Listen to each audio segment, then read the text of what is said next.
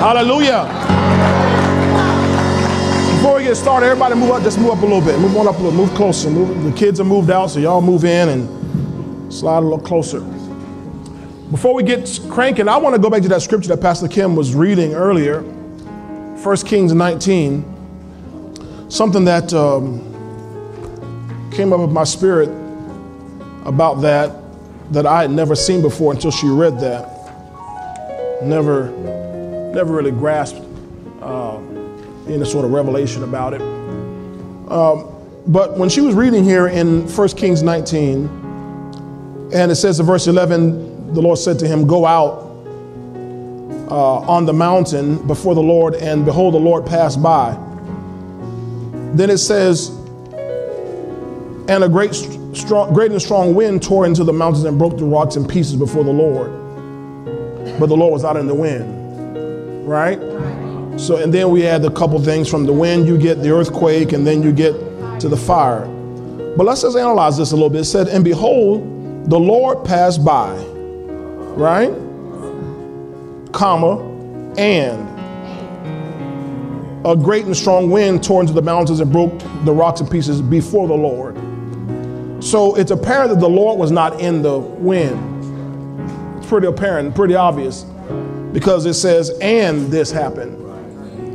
And so as she was reading, I was wondering, well, Lord, what was the wind all about? What was the earthquake all about? What was the fire all about?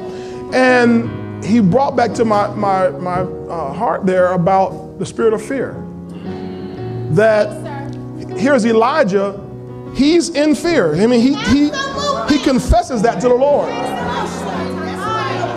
He's saying down in verse 14, I've been very zealous for the Lord of God of hosts, because the children of Israel are forsaken, so forth. Then he says, I'm alone, and they seek to take my life. He's living in fear. And so here's God about to show him something. Here's God about to show himself to him. Here's God, actually, if you keep reading the story, God's about to promote him. He's about to promote him. He's about to get translated. But when he's at this state right here, because fear is there too, Satan's going to attach to that fear. And so Satan knows, man, that's God's servant, God's man. If God's down here talking to him, God's about to do something to him. If he gets what God's saying, he's a threat to me. So at the same time God's passing by, Satan's saying, let me get in there too.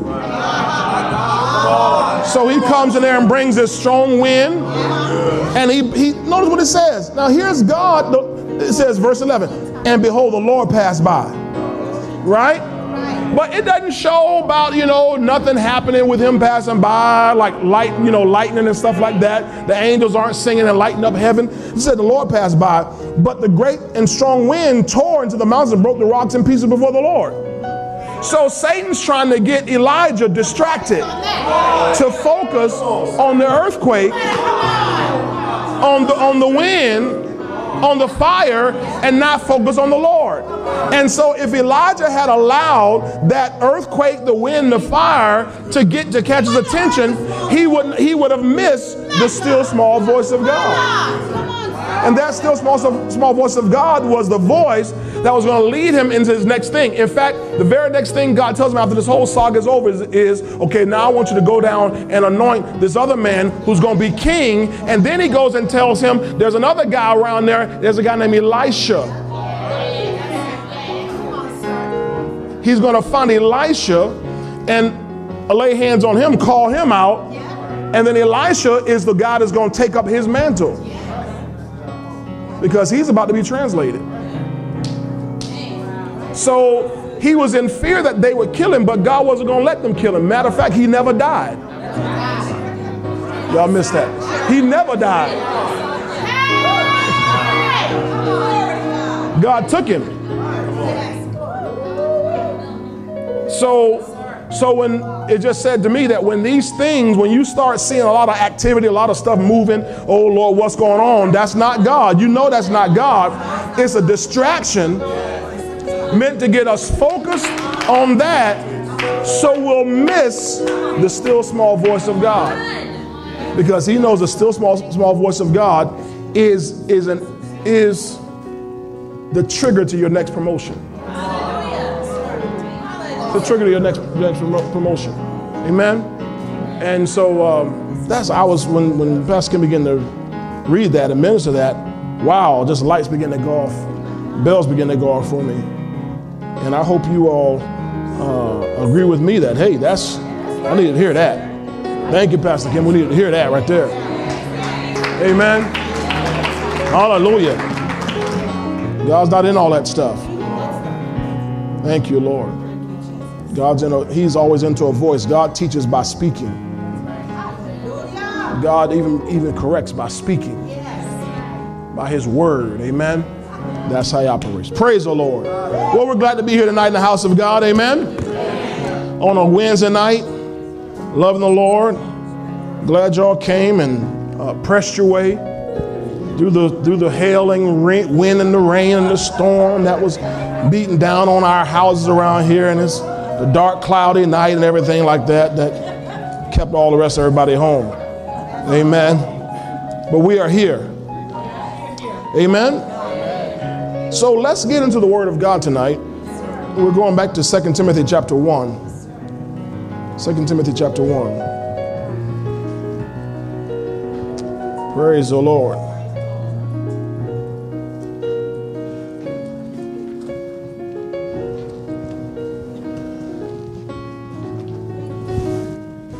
All right, verse 8 through 12. Y'all have that? 2 Timothy 1, 8 through 12. Okay? Can we read it again? Is that all right? We read that whole thing again? Okay, let's read it together. Ready to read. Therefore, do not be ashamed of the testimony of our Lord, nor of me as prisoner, but share with me in the sufferings for the gospel according to the power of God, who has saved us and called us with a holy calling, not according to our works, but according to his own purpose and grace, which was given to us in Christ Jesus before time began, but has now been revealed by the appearing of our Savior Jesus Christ, who has abolished death and brought life and immortality to light through the gospel, to which I was appointed a preacher, an apostle, and a teacher of the Gentiles. For this reason, I also suffer these things. Nevertheless, I am not ashamed, for I know whom I have believed, and am persuaded that he is able to keep what I have committed to him until that day.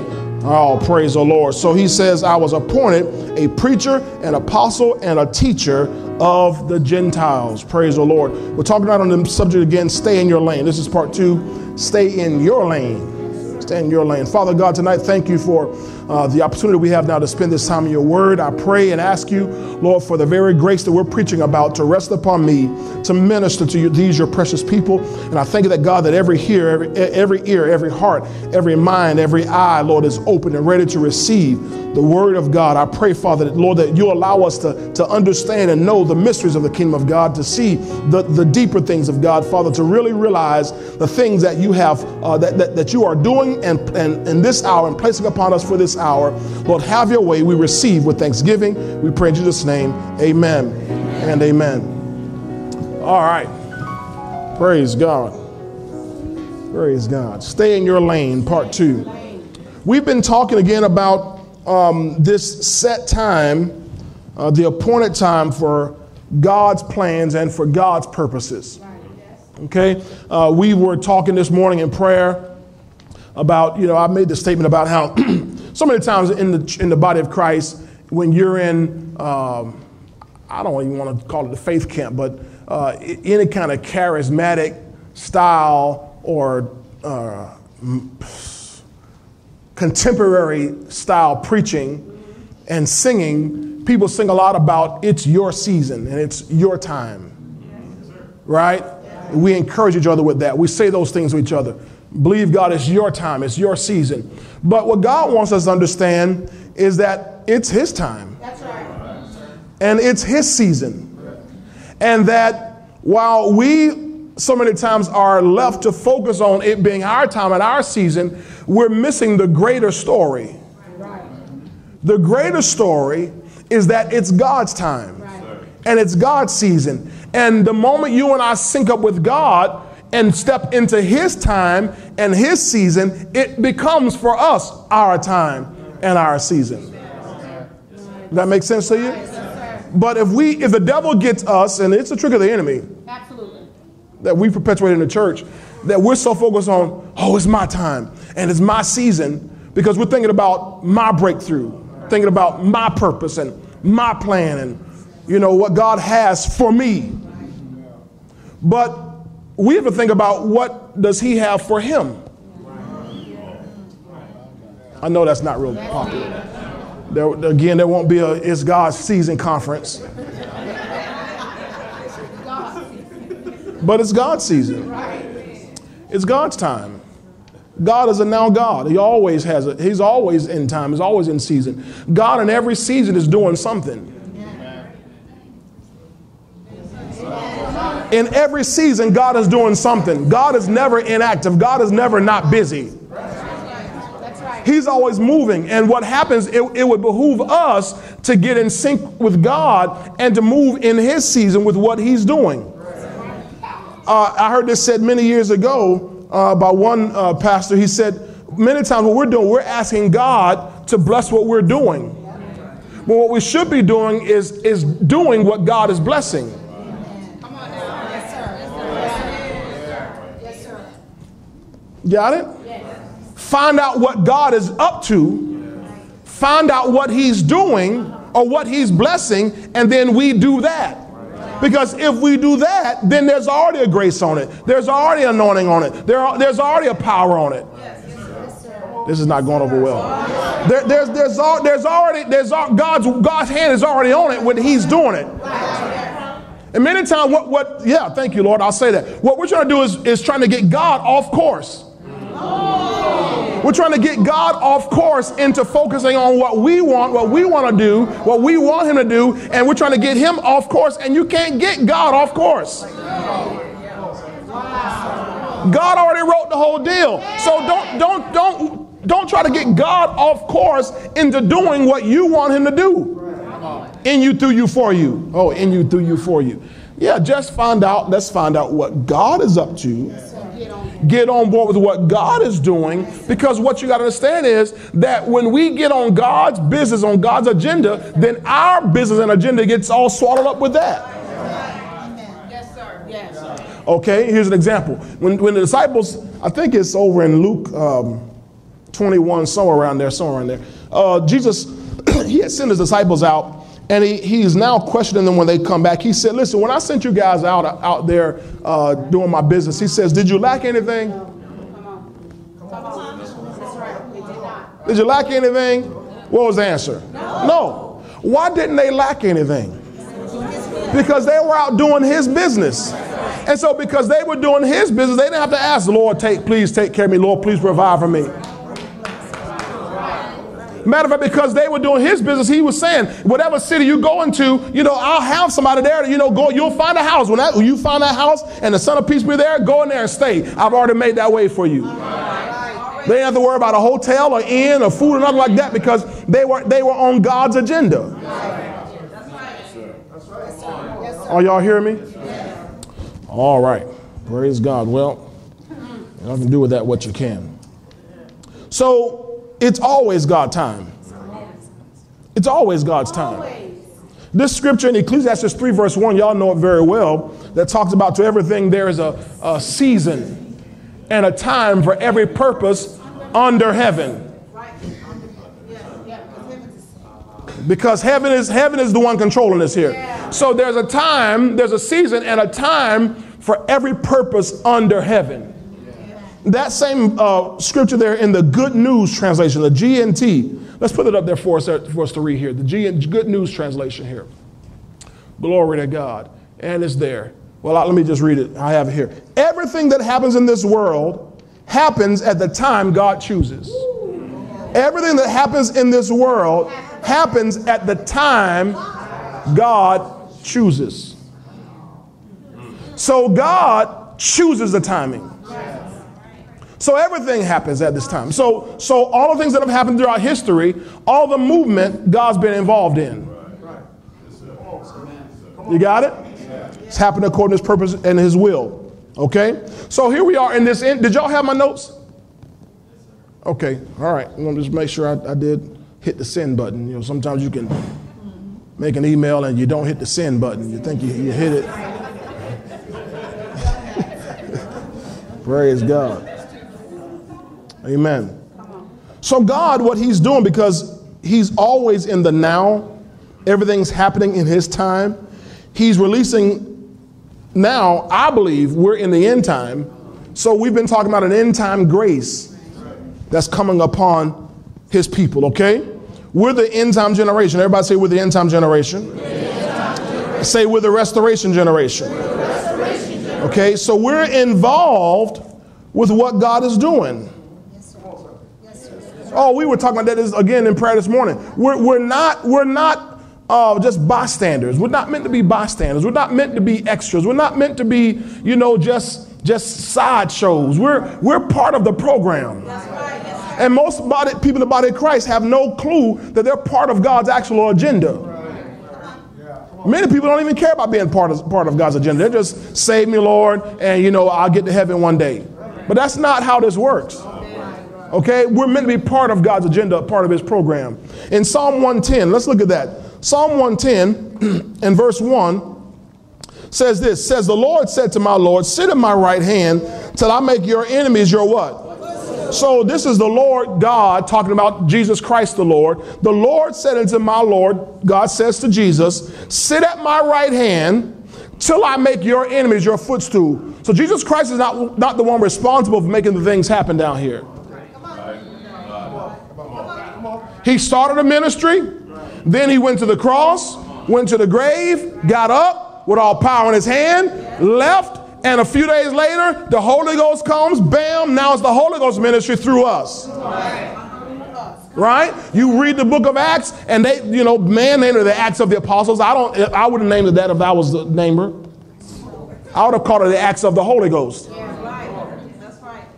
Because that's what they were. It was the Acts of the Holy Ghost. Because even if you read it, it was much more than the apostles doing work. Stephen wasn't an apostle. Philip wasn't an apostle. These guys were what we would call deacons. So there's much more than the Acts of the Apostles, the Acts of the Holy Ghost. Right? And so that book hasn't ended.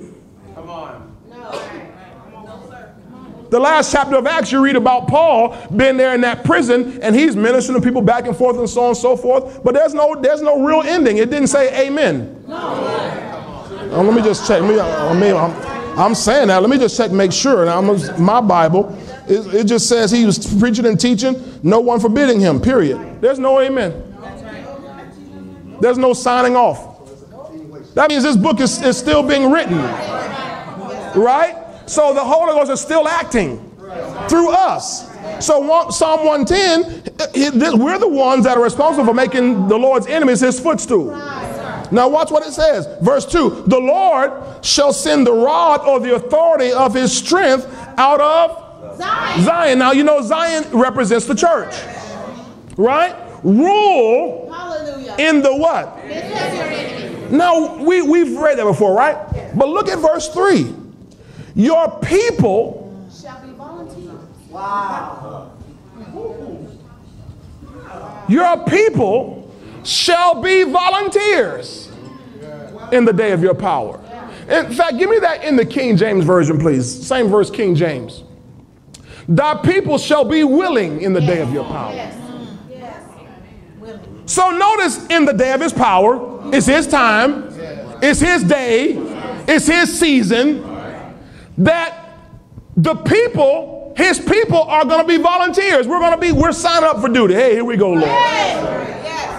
So notice when in the day of his power, the people aren't sitting there just watching. Oh, look at God go.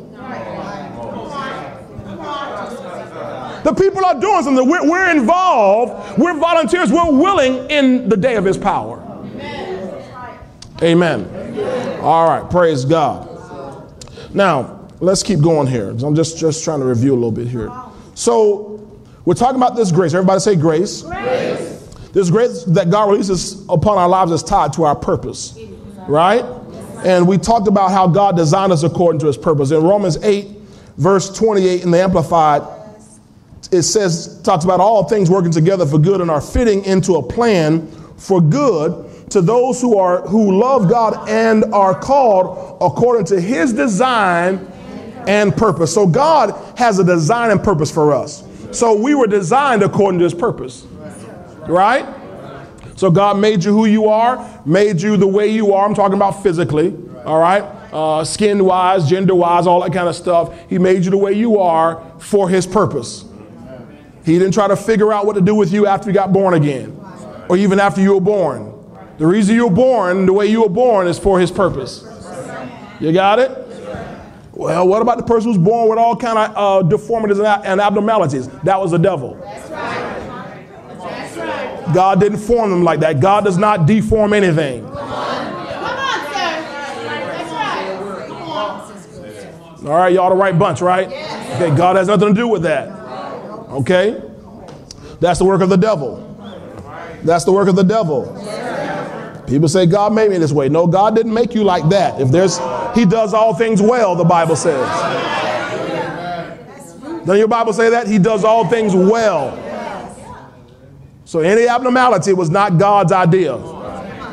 Okay? But he'll get glory out of it in you being healed. He'll get glory out of it with you being restored, a limb growing out. All right, praise God. Well, all right, so it talks about, again, where everything is fitting into a plan for good, and it says we're called according to his design and purpose. Now, verse 29, that same chapter in the New King James, 29 and 30, y'all silence your phones. Romans 8, verse 29 and 30. All right, we went through that Sunday, didn't we, with the whole cell phone thing, so let's just make a note whenever we come to church, just silence your phone. For whom he foreknew, what happened? He also predestined to be conformed to the image of his son, that he might be the firstborn among many brethren. Moreover, whom he predestined, so we start out being foreknown, then we're predestined, then whom he predestined, these he also what? Called. Whom he called, these he also justified, and whom he justified, these he also did what? He also glorified us. So that's the progression. Okay? So if we have been called, then we've also now been justified, and we have been glorified. So God has raised us up to a place that is congruent with our calling. Yes, sir. That makes sense to you? So he predestined us, called us, justified us. Justified is all about making us right, but also glorified, which is about raising us up. So he makes us congruent, or he makes us parallel with our calling. Okay, let me help you with that. Some of y'all are struggling. Because I'm getting this as I'm saying as I'm getting it. Not many noble are called. Not many wise are called. He doesn't call the strong. You understand? God, the Bible says that. He doesn't call the ones who are already great. But once he calls you, he raises you up to a heavenly dignity, or he raises you up to the level of your calling. Right? Okay, when he called David, David was a shepherd boy. But he was called to be a king. He was a shepherd when he called him. Out there with stinking sheep. But what God did was, because he called him, then he started raising him up. He let him go get a job in the king's palace, playing the harp. So he started to learn, oh, this is how the king, they carry themselves a little different. Right? That was all part of him glorifying him. So when he became king, now he had a royalty on the inside to match the level of his calling. It's the same thing God's doing to you. Yeah, I better say that too, Lord. That's why you have to be challenged. That's why sometimes you got to be cut. That's why sometimes you got to be critiqued. And that's why most times it's not enjoyable. All of those, remember I preached a series one time called Challenging Circumstances? Those challenging circumstances are meant to challenge you, to bring you up. It's part of the process to bring you up, because, see, most of you in the body of Christ, I'm talking to people online so y'all don't get offended. Most of you in the body of Christ all over the world are not ready for your calling. Absolutely not. But he doesn't call you when you're ready. He readies you when he calls you. You understand that? You weren't ready when he called you. So he called you first, but then he sends along, a woman of God, man of God, another piece of iron that's tougher than you. So iron can sharpen iron to make you ready for the time when it's time for you to move into your call. Till David's word came to pass, the word of the Lord tried him. Right? That's what the Bible says. Joseph, until the time for his word to come to pass, the word of the Lord tried him, tested him, proved him, sharpened him, cut off the edges, got him ready. So that's what God is doing. So don't resist when God is challenging you, when God sends an abrasive or harsh word or even a harsh person. Don't resist that, because it's part of what's being, it's to help form you. Remember I gave you that scripture Sunday in Ephesians 4, verse 11, about him giving apostles and prophets and evangelists, pastors and teachers. It says for the equipping of the saints. That word equipping is actually the Greek word katartizo, which is about perfecting. It really literally means to make a person something that they ought to be. That's literally what the word means. It means to make a person something that they ought to be. So he has to put men and women of God in your life to help make you what you ought to be, because you ain't there yet. Even in the world, you might be all that in a bag of chips in the world, but God ain't that ain't none compared. This ain't that. The calling in your life is greater than even what you're doing in the world. When you get to heaven and stand before God, he's not going to judge you on whether you're a great scientist or whether you're a great engineer, whether you're a great businessman. He's going to judge you on, did you do what I called you to do? It might involve those things, but it's more than those things. So you got to have a man or woman of God, men and women of God in your life. It may be several who he uses. Are you following what I'm saying to you? Praise. That's why the Bible says, do not despise the chastening of the Lord.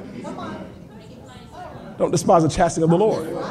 That chastening, that corrective education is about so we can become what God called us to be. Y'all got that? Praise the Lord. So you understand why God said take the brakes off? Yes. Take the gloves off? Because that means he's trying to rough you up to make you into what he wants you to be. That means God must have big plans for you all this year.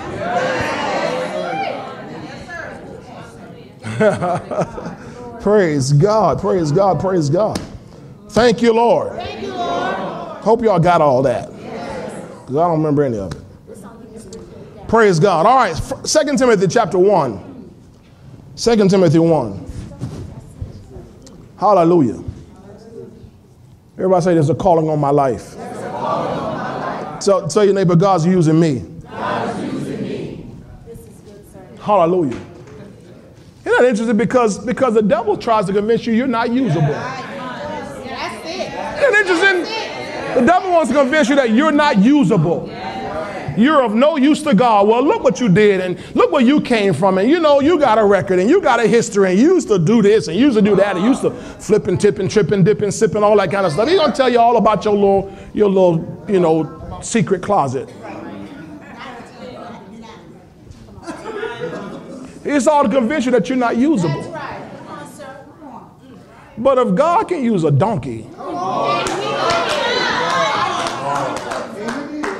and he did. And he did. And certainly.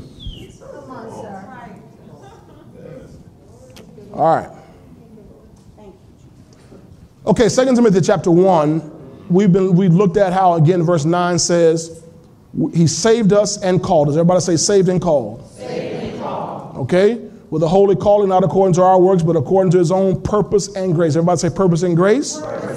So we know that purpose and grace go together, yes, right? Then we dealt with also part that talks about which was given to us in Christ Jesus before time began. Everybody say before time began. All right, so we know then that our calling doesn't come after we get born again. It doesn't come after we give our lives to Christ. It comes before that. It's before time began. And then we know if that's the case, it wasn't based on our works. That's what he said, not based on our works. You hear that? I mean, let's think about it. God always seems to find and use the least likely people.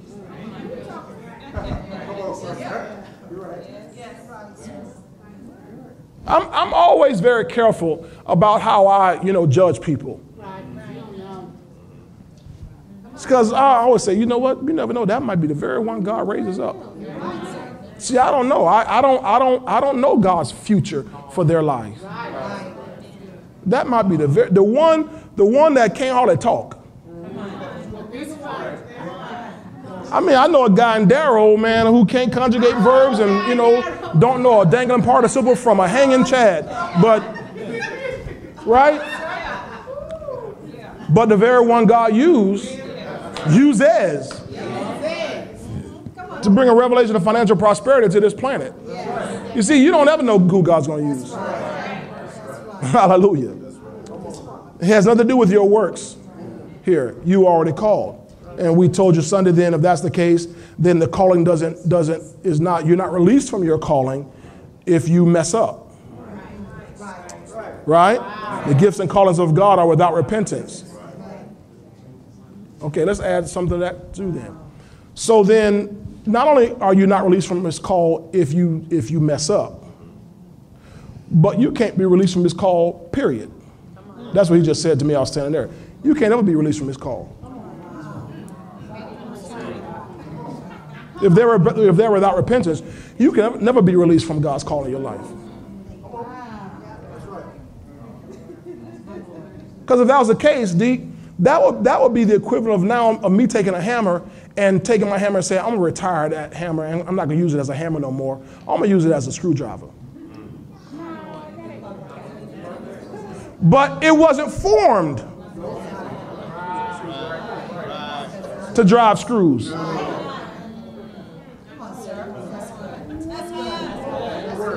I ain't going to use my screwdriver no more as a screwdriver. I think I'm going to use it to hammer stuff.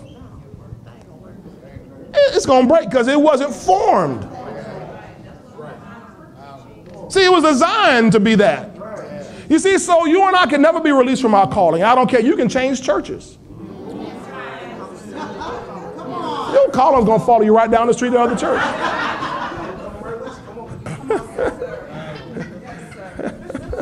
You can change cities, change jobs, change spouses, change careers, and the calling's going to follow you right down the street. Because it's without repentance. You can decide, I'm going to change religions. You still don't get out of your calling. It's irrevocable. Y'all don't like that part.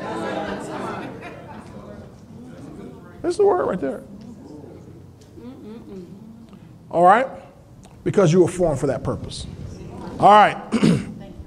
Now, let's look at this here specifically here. Verse 11. I gotta book it.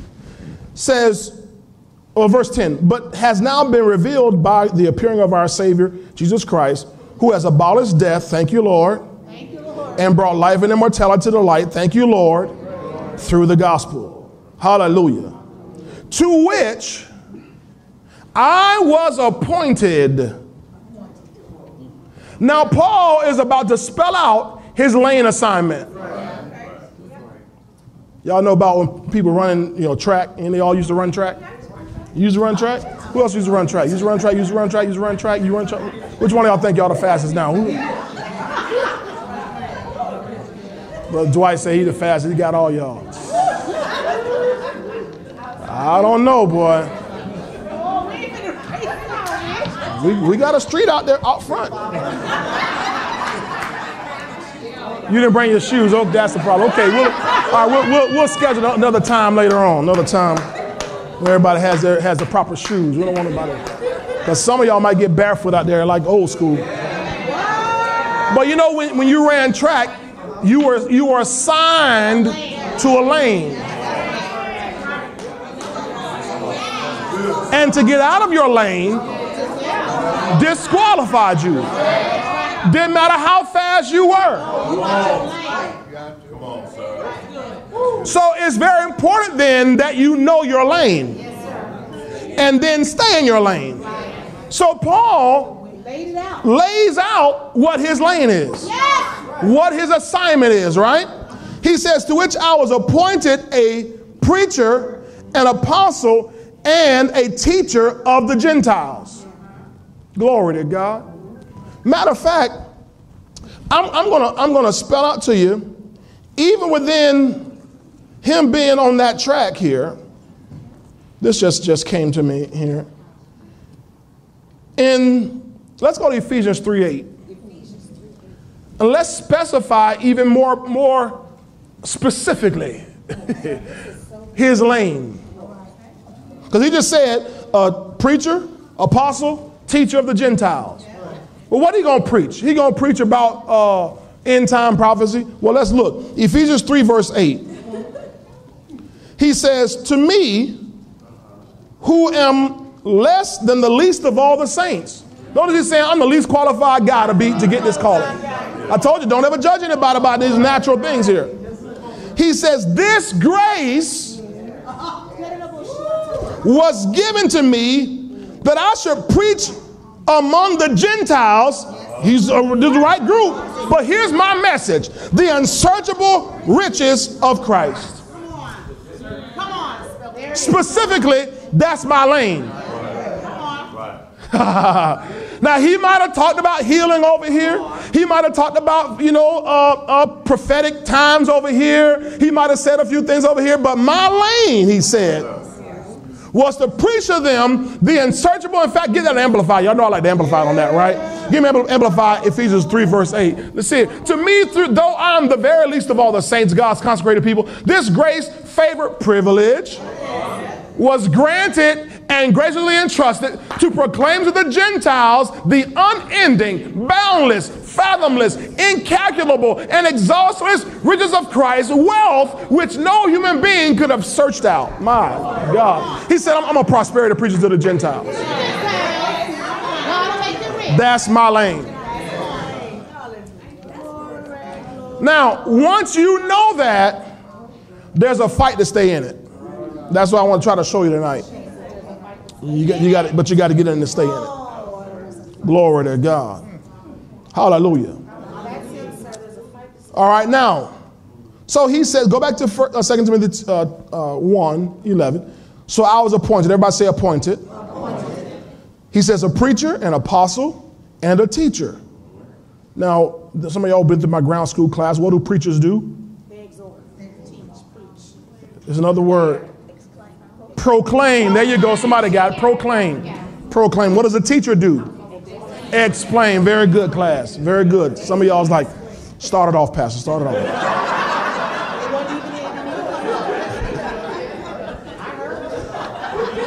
Preachers proclaim. Teachers explain. He said, I'm both. Some of y'all from the hood, I'm both. He said also, though, I'm an apostle. Both of them. Both of them. Kirk, I used about both of them. BOFUEM, both of them. But also an apostle means he's sent by God.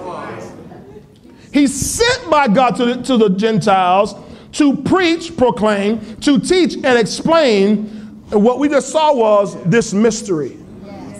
To preach the unending, fathomless, unsearchable riches of Christ. Wealth which no man could have searched out. Incalculable. Now that's his lane. Y'all got it? So he's very clear on his calling. Very clear on his purpose. Very clear on his lane. Now let's go back and track Paul's beginning. Because we got to see how he got here. All right? Can we do that? Acts chapter 9. Acts 9. We all hear about Paul, now what he's doing, but let's look at how the young fella started out. Acts 9, because this is critical to his laying assignment. Acts 9. Let me. I got a few minutes. I'll just start at verse 1. Is that okay? Yes. Then Saul, still breathing threats and murder. He's got death on his breath. He's still breathing threats and murder against the disciples of the Lord. Went to the high priest and asked letters from him to the synagogues of Damascus, so that if he found any who were of the way, he gonna go right up in the church. Whether men, he gonna punch an usher right in the gut. Whether men or women, he's indiscriminate.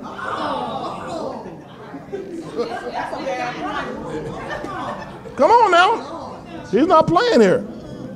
He might bring them bound to Jerusalem. As he journeyed, he came near Damascus, and suddenly a light shone around him. I'm going King James. Light shone around him from heaven. Then he fell to the ground and heard a voice saying to him, Saul, Saul, why are you persecuting me? That's in red, right? Yeah. Verse 5. And he said, Lord, who are you? He said, who are you, Lord? Then the Lord said, I am Jesus, this is in red, whom you are persecuting. It is hard for you to kick against the goads, or kick against, in the King James, the prick. What is a prick? What's a goad? It was a device used to prod animals. It's a prick. It's tickle them. You stick them. Get your herd moving. Okay. All right. Some translations talk about thorns, but it's really it was a tool. Okay. So to kick against that is hard. It hurts, and God is saying, man, you're hurting yourself. Because Saul, we know him as by here. He thinks he's doing God's work. You understand what Jesus Christ had said earlier when he was still on the planet? He had said, when men, they'll go about persecuting you, throwing you in jail, putting you to death, and they think they're doing God's work. So Saul thinks he's doing God's work. He's all in. I mean, he's a firecracker about it too. But the Lord says, no, it's hard for you to do this here. Verse 6. So he, trembling and astonished, said, Lord, here it is. What do you want me to do? What's my lane? What's my assignment? What's my calling? Isn't this interesting? He has such a harrowing encounter with God. He's left with one question. What do you want me to do?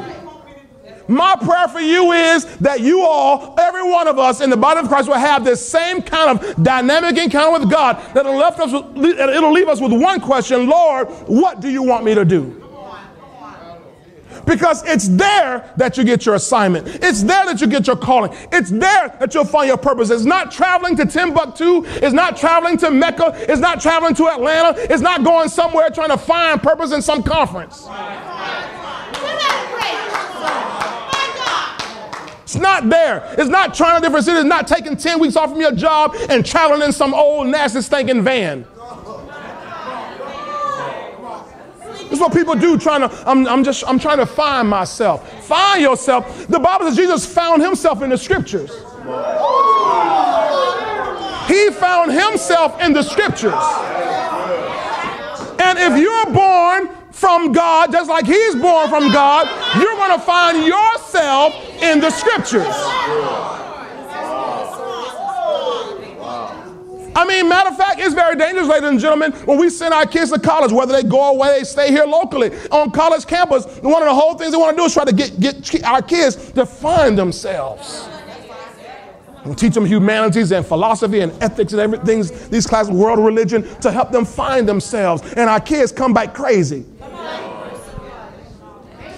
Confused. No idea who they are, no idea what they believe anymore. I don't care. You ain't got to send them off. They can be right. Matter of fact, they can be in high school, ladies and gentlemen. In kindergarten, they got them exploring stuff, trying to find out who they are. The Bible says he found himself in the scriptures. That's why at 12 years old, he was able to sit there in the temple with scholars and doctors and lawyers to sit there and say, hey, check this out. The Bible says in the, I think it's the 24th chapter of Luke, when Jesus, you ever heard of him being on the road to Emmaus? One of those chapters after the resurrection. And it talks about how he was walking with these two men along that road to Emmaus. And the Bible says that he stopped and he started teaching them about himself from the books of Moses all the way through the prophets. He walked through the book with them and showed them him.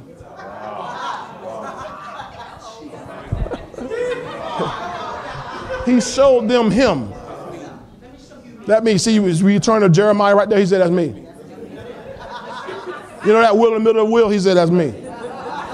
Turn the book of Daniel. He said, turn the book of Daniel. Open in your Bible's book of Daniel. He turned the book of Daniel and say, see that man in the fire? That was me. Book of Joshua, when that captain of the host comes and meets Joshua on his way out there through past Jericho, he says, boom, that's me right there. You see that man that shows up there to Abraham and Sarah when they're talking about having a baby, the man shows up with the two angels and said, that's me right there. See, he's going through the word and saying, because he spent time finding himself not out on a mountain somewhere, not doing yoga. Find me. Y'all better stop that foolishness. Trying to find my position. You better stop. You're doing Hindu worship with your foolish self. You Hindu now?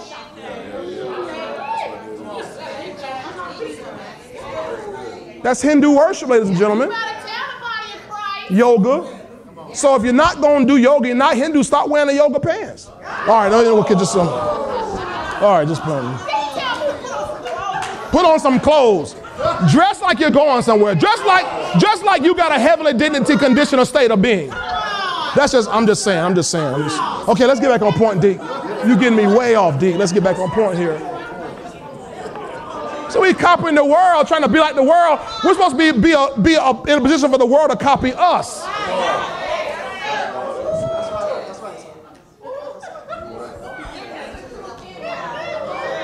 The world is supposed to be copying us, not us copying the world.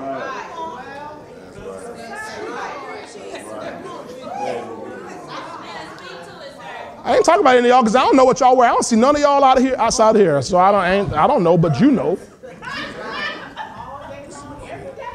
I don't know nothing about you.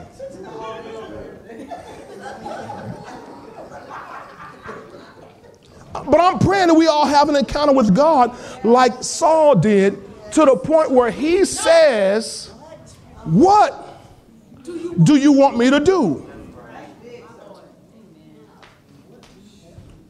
He says, the Lord said to him, arise, go into the city, and you'll be told what you must do. You're going to get your assignment. I'm going to give you your assignment. You ain't got to figure it out. I'm going to give you your assignment. Verse 7. And the men who journeyed with him stood speechless, hearing a voice, but seeing no one. Because this was for him. Then Saul arose from the ground, and when his eyes were open, he saw no one. But they led him by the hand and brought him into Damascus. And he was 3 days without sight. So he can't see anything physically. But I guarantee you, in his spirit, he's seeing all kind of stuff. I guarantee he's recounting all the people he's dragged out of the church. He's recounting that day he was at the martyr of Stephen. And there he was recounting that day about how he was holding everybody's coats for him. And how he was cheering them on as they were beating Stephen and throwing stones at Stephen. He's probably recounting that day. He's thinking about how Stephen was looking up into heaven and seeing something. They couldn't see what he saw. But I can guarantee you, while he's blind here physically, he's seeing what Stephen saw. Now watch this. This is another little tidbit here. Put this in your pocket. Neither ate nor drank 3 days. I want to know, how bad do you want to know your assignment? Come on, sir.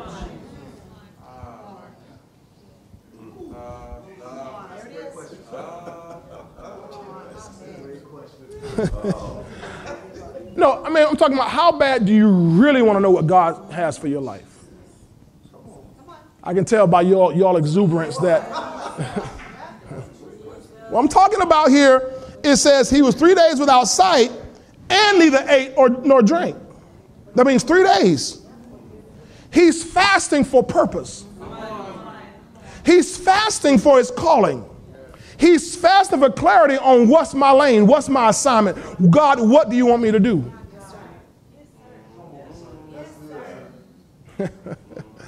This is a hard thing right here, ladies and gentlemen. How bad do you want to know? See, because I won't have time to preach it all night, but because if we don't get clarity, if we don't get specifics, we will be all over the place, trying, attempting, experimenting over here. Try this for 5 years, try this for 3 years, try this for 6 months, try this for 18 days, and all over here and moving there and shifting this and shifting that around and everything, wasting money, wasting time, wasting talent, wasting resources, all that kind of stuff, because we never took just 3 days.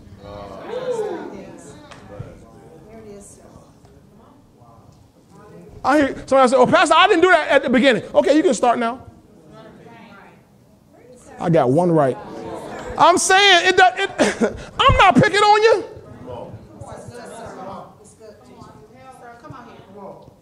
I mean, prior to preparing for this message, I never even given that in a second thought about neither eating or drinking. I just knew he was 3 days he couldn't see. That's all. I never even heard anybody even talk about the fact he had never eaten or drank anything. All I've heard people talk about was 3 days he couldn't see. Because the man of God comes 3 days later and he receives his sight. But it says he didn't eat or drink. What's the reason? God didn't do anything to his appetite. He had a sight issue. It wasn't. But he had such a powerful encounter with God. He has such recognition of him having been on the wrong course his whole life.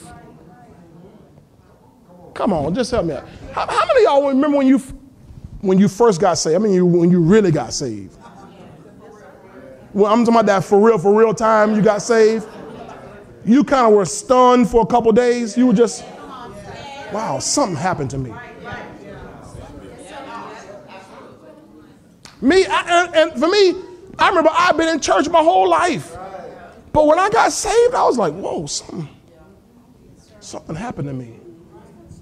It was such a stunning event that I couldn't like go hang out with my friends. All this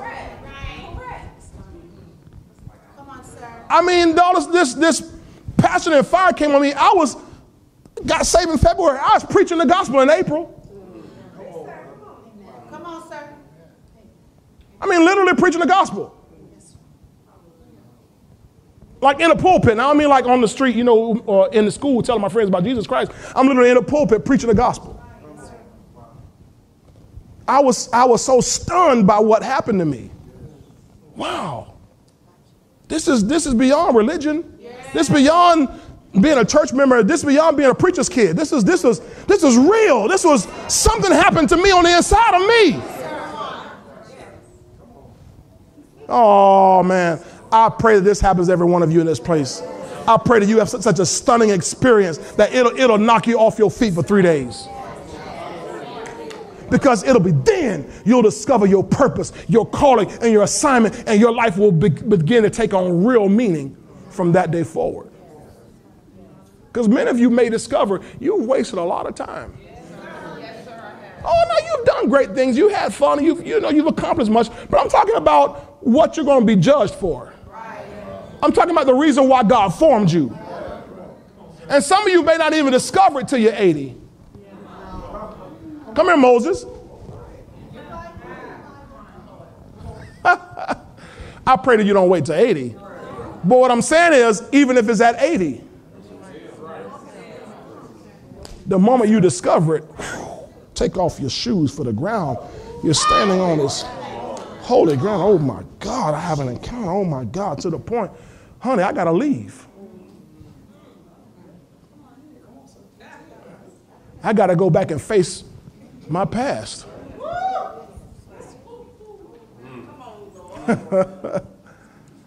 I've got a calling on my life that won't let me stay out here with all the sheep and the goats and everything I've been out here with. See? And this has to happen for every person who's going to fulfill God's purpose in their lives. 3 days, he went without it. Y'all with me? Yes, sir. Can I keep going? Verse 15, after the Lord got through to Ananias, watch what verse 15 says.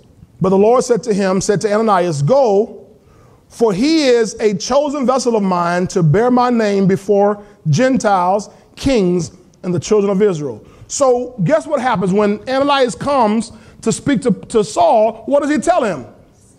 The same thing God just told him. So from the jump, now Saul is getting his marching orders right from Ananias. Then what happened? Look down here in verse 18.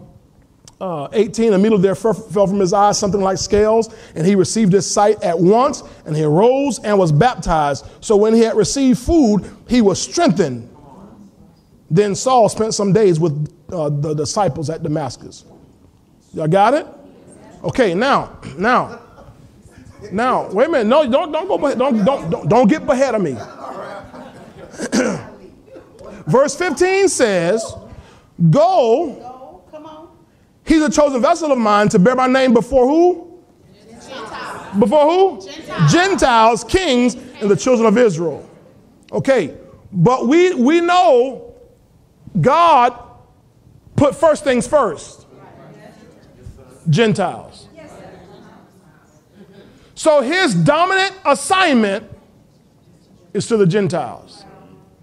Got it? Now, they were calling out over here in this corner, verse 20. Verse 20 says, now he's there with the Jews. Immediately he preached the Christ in the synagogues, Jewish synagogues there in Israel, that he is the Son of God. So from the moment he gets his charge, he charges right out into his lane. Boom! As soon as the gun, poof, you know how they shoot the gun off at the beginning? Pow! He takes off. Boom! He's running, boy. He's running in his assignment. He's running in this wide path. But Gentiles. Gentiles. Everybody say Gentiles. So what God has to do with him is God has to work with him to narrow down. Yes. Are y'all hearing me? Yes, sir. When I first started preaching, I preached everything. Everything. I mean, I'm eating up the whole Bible. Boy, I'm just sitting in front of the Bible. I'll be at work and just reading the Bible.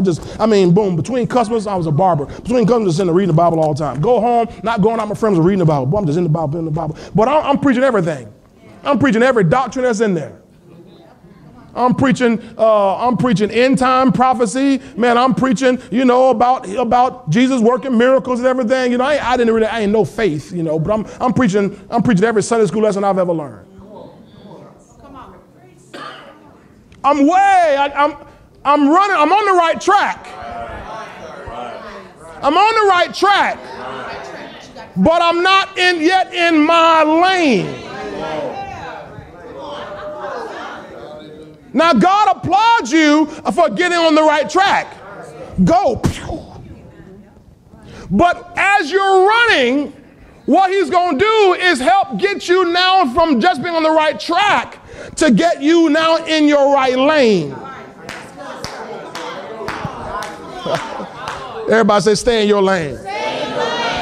All right, so he goes out, man, boom, verse 20. Immediately he preached the Christ in the synagogues that he is a son of God, preaching all these Jews to the Israelites. Right? Okay, now, God has to nudge him. Now, in chapter 9, verse 15, verse 20, he's preaching now on the track. But let's go to Acts 13. Acts 13. He's preaching. Everybody say he's preaching. Verse 42. Because I'm going to show you how God works with you. I'm going to show you. This is going to help at least 25% of you here. Acts 13:42. So when the Jews went out of the synagogue, this is where Paul's preaching now, in Antioch, where they're called Christians first. The Gentiles begged that these words might be preached to them the next Sabbath. Who's begging? The Gentiles. The Gentiles are begging. Because the Gentiles are pulling on something. Assignment is calling him. His lane is drawing him. His purpose is pulling on him. It didn't say the Jews were begging. He's preaching to the Jews. But the Gentiles are begging for him to preach. Hey, man, preach this to us on the next Sabbath.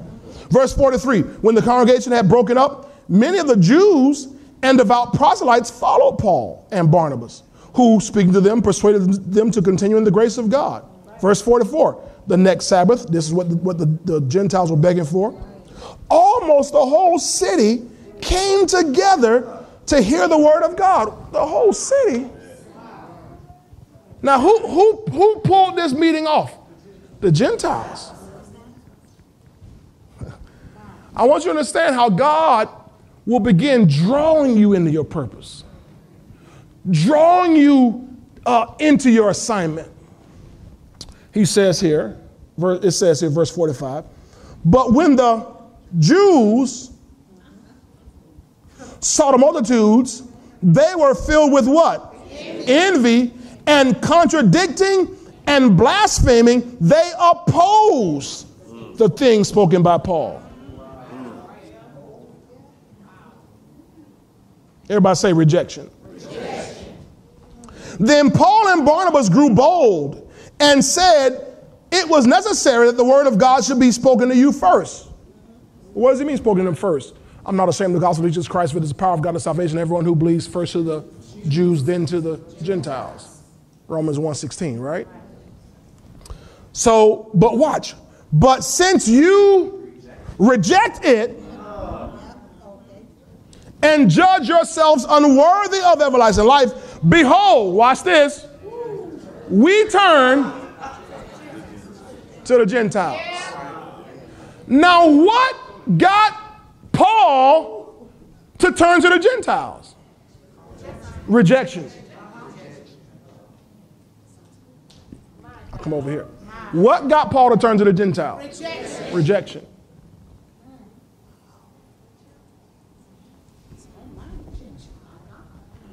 So many times in the body of Christ, we have gotten fallen apart by rejection and don't understand that rejection many times is God's direction.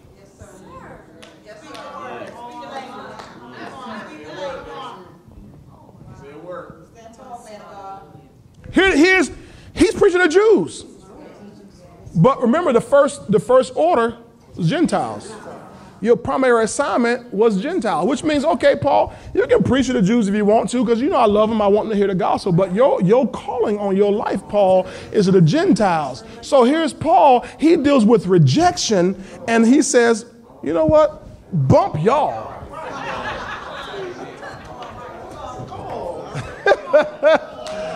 I'm going to go and we're going to turn to the Gentiles. Watch this. Now watch verse 47. For so the Lord has commanded us. What?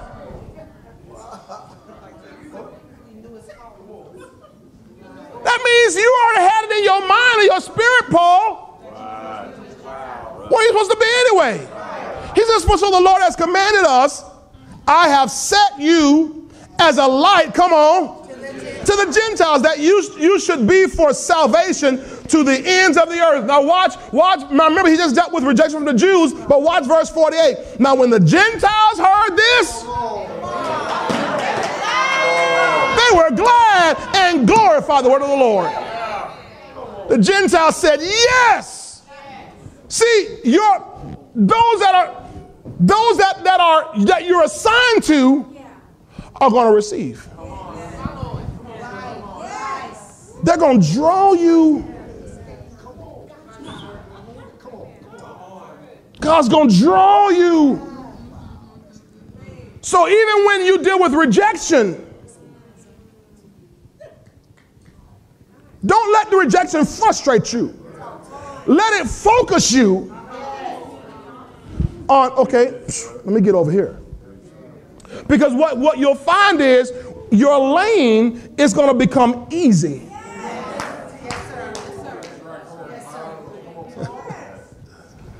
Oh, man. Are y'all hearing that? Yes, sir. Okay. 15, they go back to Jerusalem. They're going to have the big old meeting with the saints and all that, with the apostles and so forth. All right. Go to chapter 16.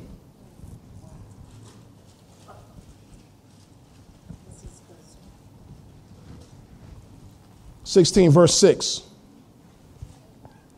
Now when they had gone through Phrygia and the region of Galatia, they were forbidden by the Holy Spirit to preach the word in Asia. After they had come to Mysia, they tried to go into Bithynia, but the Spirit did not permit them. So passing by Mysia, they came down to Troas. And a vision appeared to Paul in the night. A man of Macedonia stood and pleaded with him, saying, come over to Macedonia and help us. Now, after he had seen the vision, everybody say vision. Immediately we sought to go to Macedonia, concluding that the Lord had called us to preach the gospel to them. Now, these are all Gentiles, but God's getting him in a particular region now. Paul comes on later on. He's writing to the church of Corinth and said, listen, I'm not going to preach beyond my sphere. I won't preach beyond my region. I won't preach in another man's region. My wife, we were talking about that the other day. Right now in America, this is a big phenomenon. You got pastors now trying to pastor churches, and I pastor in 3 cities.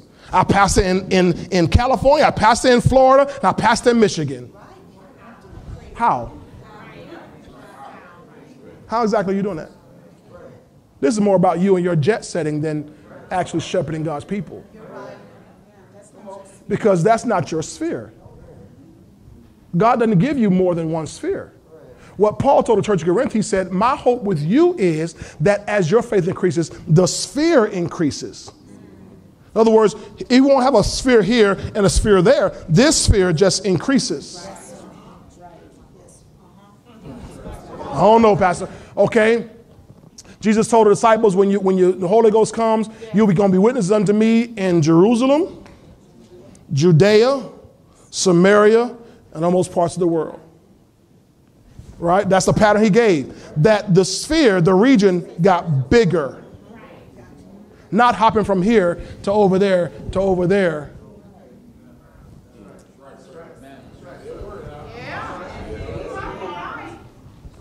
Hallelujah.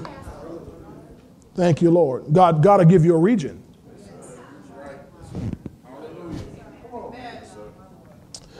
Thank you, Lord. Thank you, Lord. Acts 18. Oh, I know it's good. They ain't saying nothing, but I know it's good. Acts 18. It's the truth anyhow. Acts 18. Verse 1. After these things, Paul departed from Athens and went to Corinth. And he found a certain Jew named Aquila, born in Pontus, who had recently come from Italy with his wife Priscilla. So Aquila and Priscilla, y'all have heard of them? Yes, because Claudius, that's the Caesar, that's the emperor rather, had commanded all the Jews to depart from Rome. So he's kicking all the Jews out of Rome. And he came to them.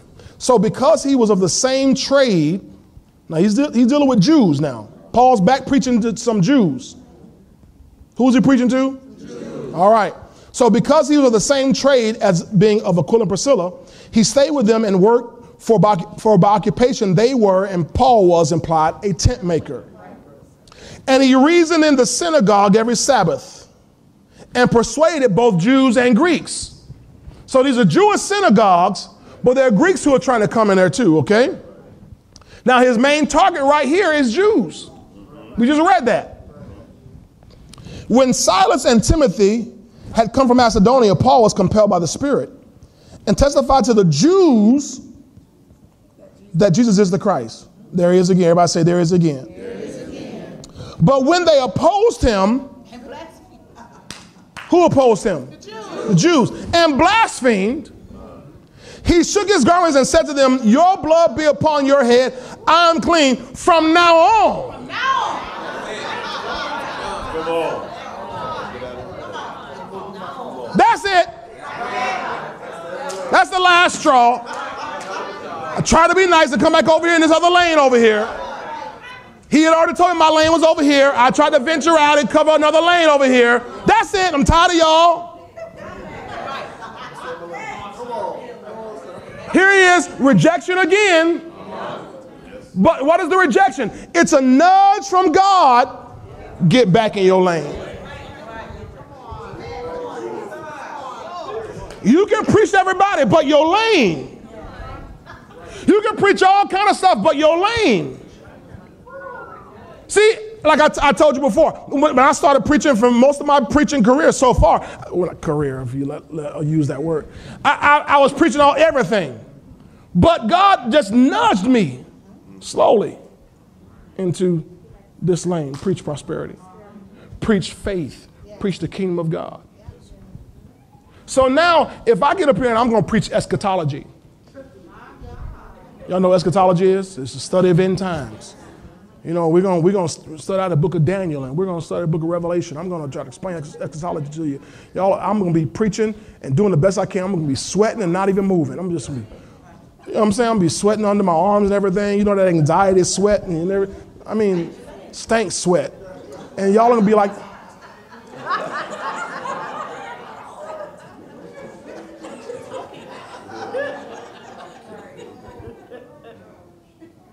why? It's not my lane and it's not yours. Y'all missed that. It's not my lane and it's not yours. See, if it's your lane, he will direct you to a place where they talk about eschatology all the time so that you can hear that. Because you're not just in there to be fed. You're in there to be fed so you can be equipped to go back out. So because he has you in this place, this is your lane. So the same prosperity anointing that's on my life and Pastor Kim's life is the same prosperity anointing that's now on your life. The same way we're learning and walking in faith, you're learning and walking in faith. The same way we're learning and discovering the kingdom of God, you're learning and discovering the kingdom of God. Because it's not just my lane. It's your lane. And so I'm just trying to help you out this. That's why if you go out there and try to preach other stuff, you're going to struggle too. People call me. They want me to come over and preach, you know, for their women's conference. You know, praise the Lord. If I preach a women's conference, I'm going to preach about prosperity. Preach about faith. I ain't gonna preach about woman down loose. I ain't gonna preach that. That ain't my lane. I'll let T.D. Jakes have that. That's his lane. He got that covered. He does that well. That ain't my lane. And you know, and I'm not knocking him for his lane. God needs that lane. That's why you never judge another man's servant, the Bible says. See, that's his region. Oh, you hear what I'm saying to you? That's why I don't knock people because they don't preach what I preach. If they preaching the eschatology and preaching about, I mean, I need to know that too. I want to know, you know, I'm interested to the point of, okay, that's nice. All right, but when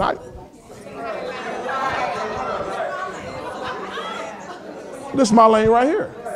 That's my grace. So, y'all remember we were talking about the other day, charisma?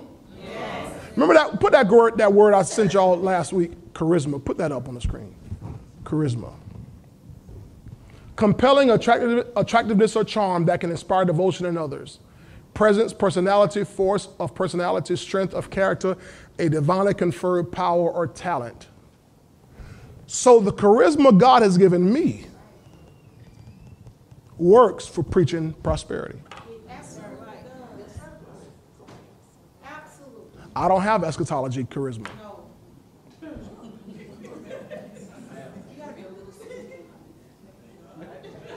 I don't have Old Testament, New Testament survey charisma. Y'all know what I mean by that? That kind of, you ever heard this guy Les Feldick? He's on CT. He's for years he's been on chalkboard just to this day. I mean on TV this day with a chalkboard. He's just standing there. I mean he's solid teaching. He's solid teacher. He's got the charisma for teaching. Okay, now 2 Kings. Okay, now 3 Kings. There's no 3 Kings. Now,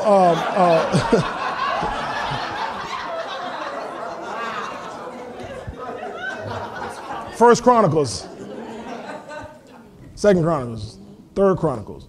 I'm just messing with you. No third. I'm messing with you. But that's his charisma. Some guy who has, okay, for example, y'all remember my brother Elder Warren was here? He called me one night. He's so excited. And just really, he had a Saul experience. He's so excited and really just, you ever been excited and speechless at the same time? You got so much to say, but you don't really know what to say at the same time? Because he had just accepted his call to be an evangelist. This was just about 3 weeks ago or something like that, 4 weeks ago. To be an evangelist. He's like, John, the Lord told me I'm an evangelist. And I was like, duh. I was like, duh. How long is it going to take you to realize that? Every message I've ever heard you preach is an evangelistic message. Everything you always talk about is evangelism. That's all you ever, it's in your genes, it's in your blood. I mean, it's in your DNA. It's the way God formed you. It's what you do. You're programmed that way. So all you did was accept the call, okay, and now you have this office, and I believe in the office of an evangelist. And I'm like, praise God. I knew it finally. But his charisma carries that. That's not me. I remember we used to go out when we used to church, and we used to do all kind of outreach and everything as a church. And I'm still good with it. Outreach and everything, and man, get out there and evangelize. I remember the last big one we did, the very last big one we did. Because I'm all over the place, Sister Garrett. I'm preaching everything. And I love people and I love souls. And I still love people and I love souls. And I'm thinking, well, that's the case, man. I've got to be an evangelist too. And man, I'm up there. We're at Williams Park. I mean, under God's open sky. Everybody in the whole planet can see us. And we're out there, man. We feeding all these people. And we having a service. I'm preaching. And I'm preaching, man. I'm preaching my evangelistic message. Boom, boom, boom. At the end, I just start crying. I'm like, what are you doing? Why are you crying for those people? And I realized this is not my calling. Giving my clothes away. I mean, I'm just, because I love people. I want souls saved. And I still want souls saved, you understand? But I realized, wait a minute. I should have somebody else preach this. This is not my lane. I said, I can't do this no more. And that was the last time. People come past, we need to go back to doing, no, you can go back.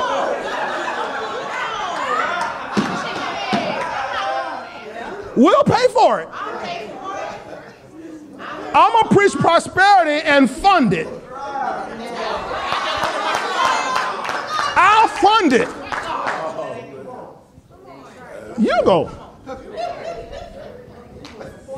And see, I'm past time, boy. I got I'll get into this on Sunday, but let me just talk now.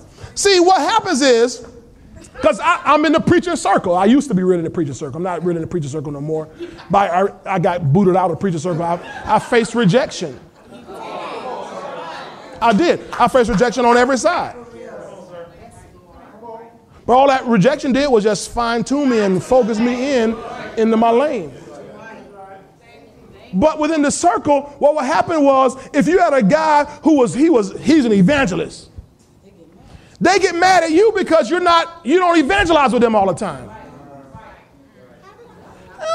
You're like, God, that's your calling.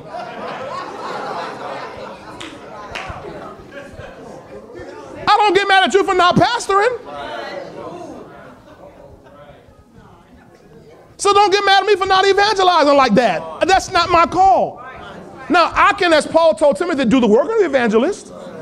I can still, when I'm in public, tell somebody about Jesus Christ. But this whole thing that y'all do, that you have an anointing for.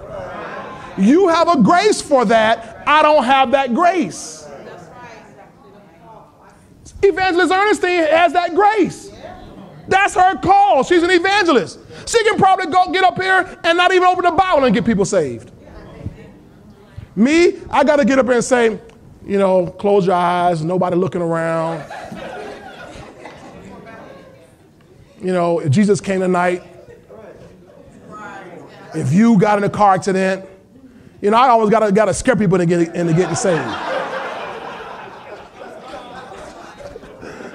If you died tonight,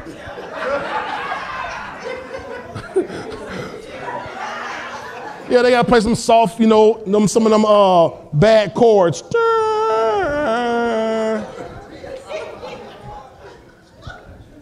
Let's think about, y'all ever heard of a guy named Jesse Duplantis? Yes. Jesse Duplantis preaches prosperity, right? He preaches the kingdom of God, but he is an evangelist. This guy will preach and make folk laugh and everything, all the kind of good stuff, but give an altar call. And the whole church comes to get saved. I thought all y'all was saved. Oh, we got saved again. We just want to get saved again.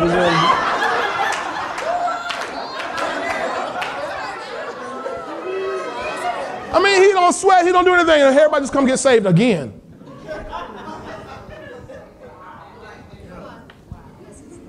That's his lane. So he doesn't pastor. He don't pastor the church.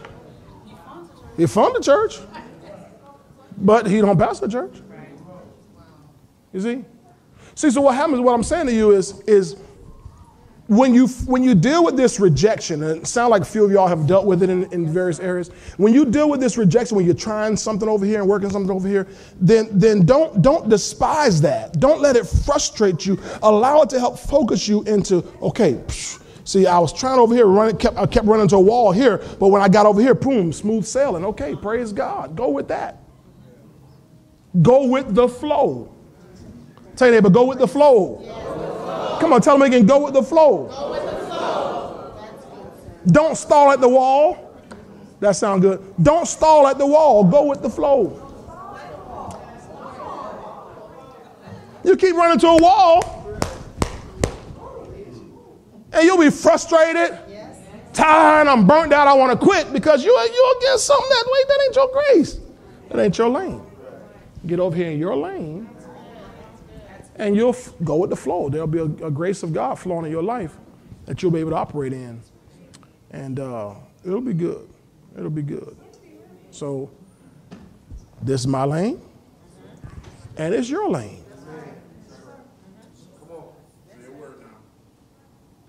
Some of you, there's an evangelistic calling in your life.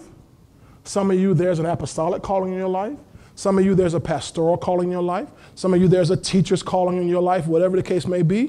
Whatever it is, you're going to do it within the framework of kingdom, faith, prosperity teaching. That's your lane. You trying anything else? Listen, I remember, Sister Glory, if you don't mind, I'll share this. I'm preaching her son's funeral. Y'all remember that? I'm going to be preaching prosperity at her son's funeral.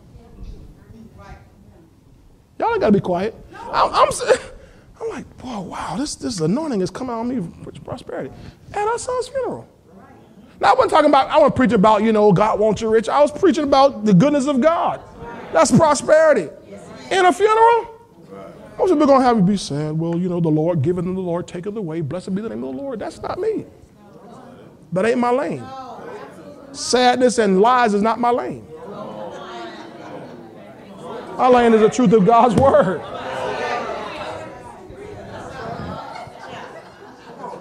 Right? So I don't care where I go. That's what I'm going to preach. That's my lane. That's what I'm called to. You get me in a conversation with anybody, that's what I'm going to preach. So I don't have a lot of, because that's not a popular lane, I don't have a lot of preacher friends no more. So y'all are my friends. All of my friends.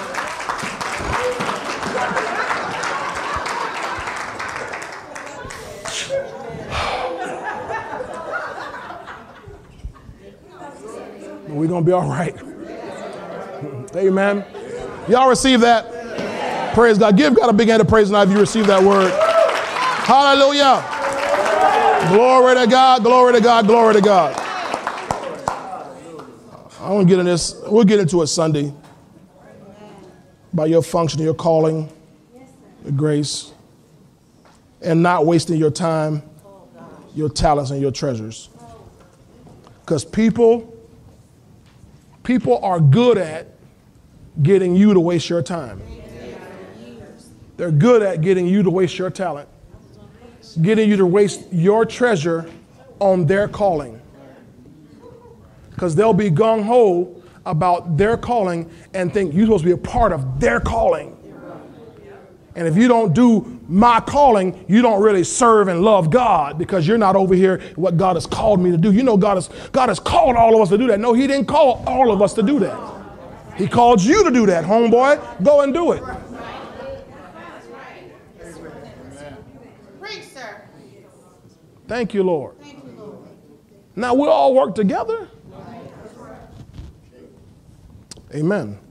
Because we're one body, many functions. Amen.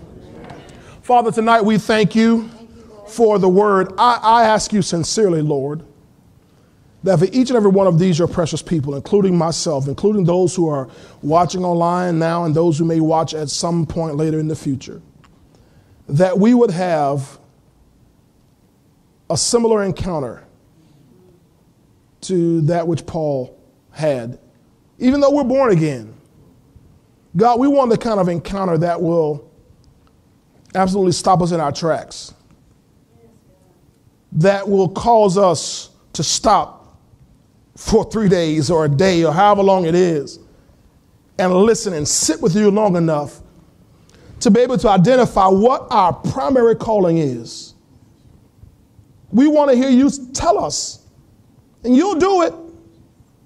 You don't want us wandering through life, wasting time. We don't have any of your time to waste. So we need perfect direction from you, Lord. So, Lord, I'm asking as your servant tonight for these, my family and friends, that God, you would lead us and guide us in the way that we should go, that you would guide us with your eye. Teach us what you'd have us to do, Lord. Show us what each and every one of us, our particular lanes may be, what they are, so that we'll fulfill your will, your purpose in our generation. So that, God, we can help you in this, the day of your power. We are volunteers. We are willing in the day of your power. And, God, we are going to help you, Lord, to make every one of Jesus Christ's enemies his footstool. Rule in the midst of your people. Send forth a rod out of Zion. Manifest your glory in us and through us, God. Have your way. And I thank you, Lord, that in this lane that we're in, that we're assigned to, that, God, we take no thought for our lives. We cast our cares on you. God, that in this lane that we're assigned to, God, there's no covetousness in us at all. We can't afford covetousness in this lane at all. That's why you had to deal with us on that. So thank you, Lord, that all that mess is gone out of our lives. So we can run to win in this lane. That God, you can use us in this lane to help support all the other lanes.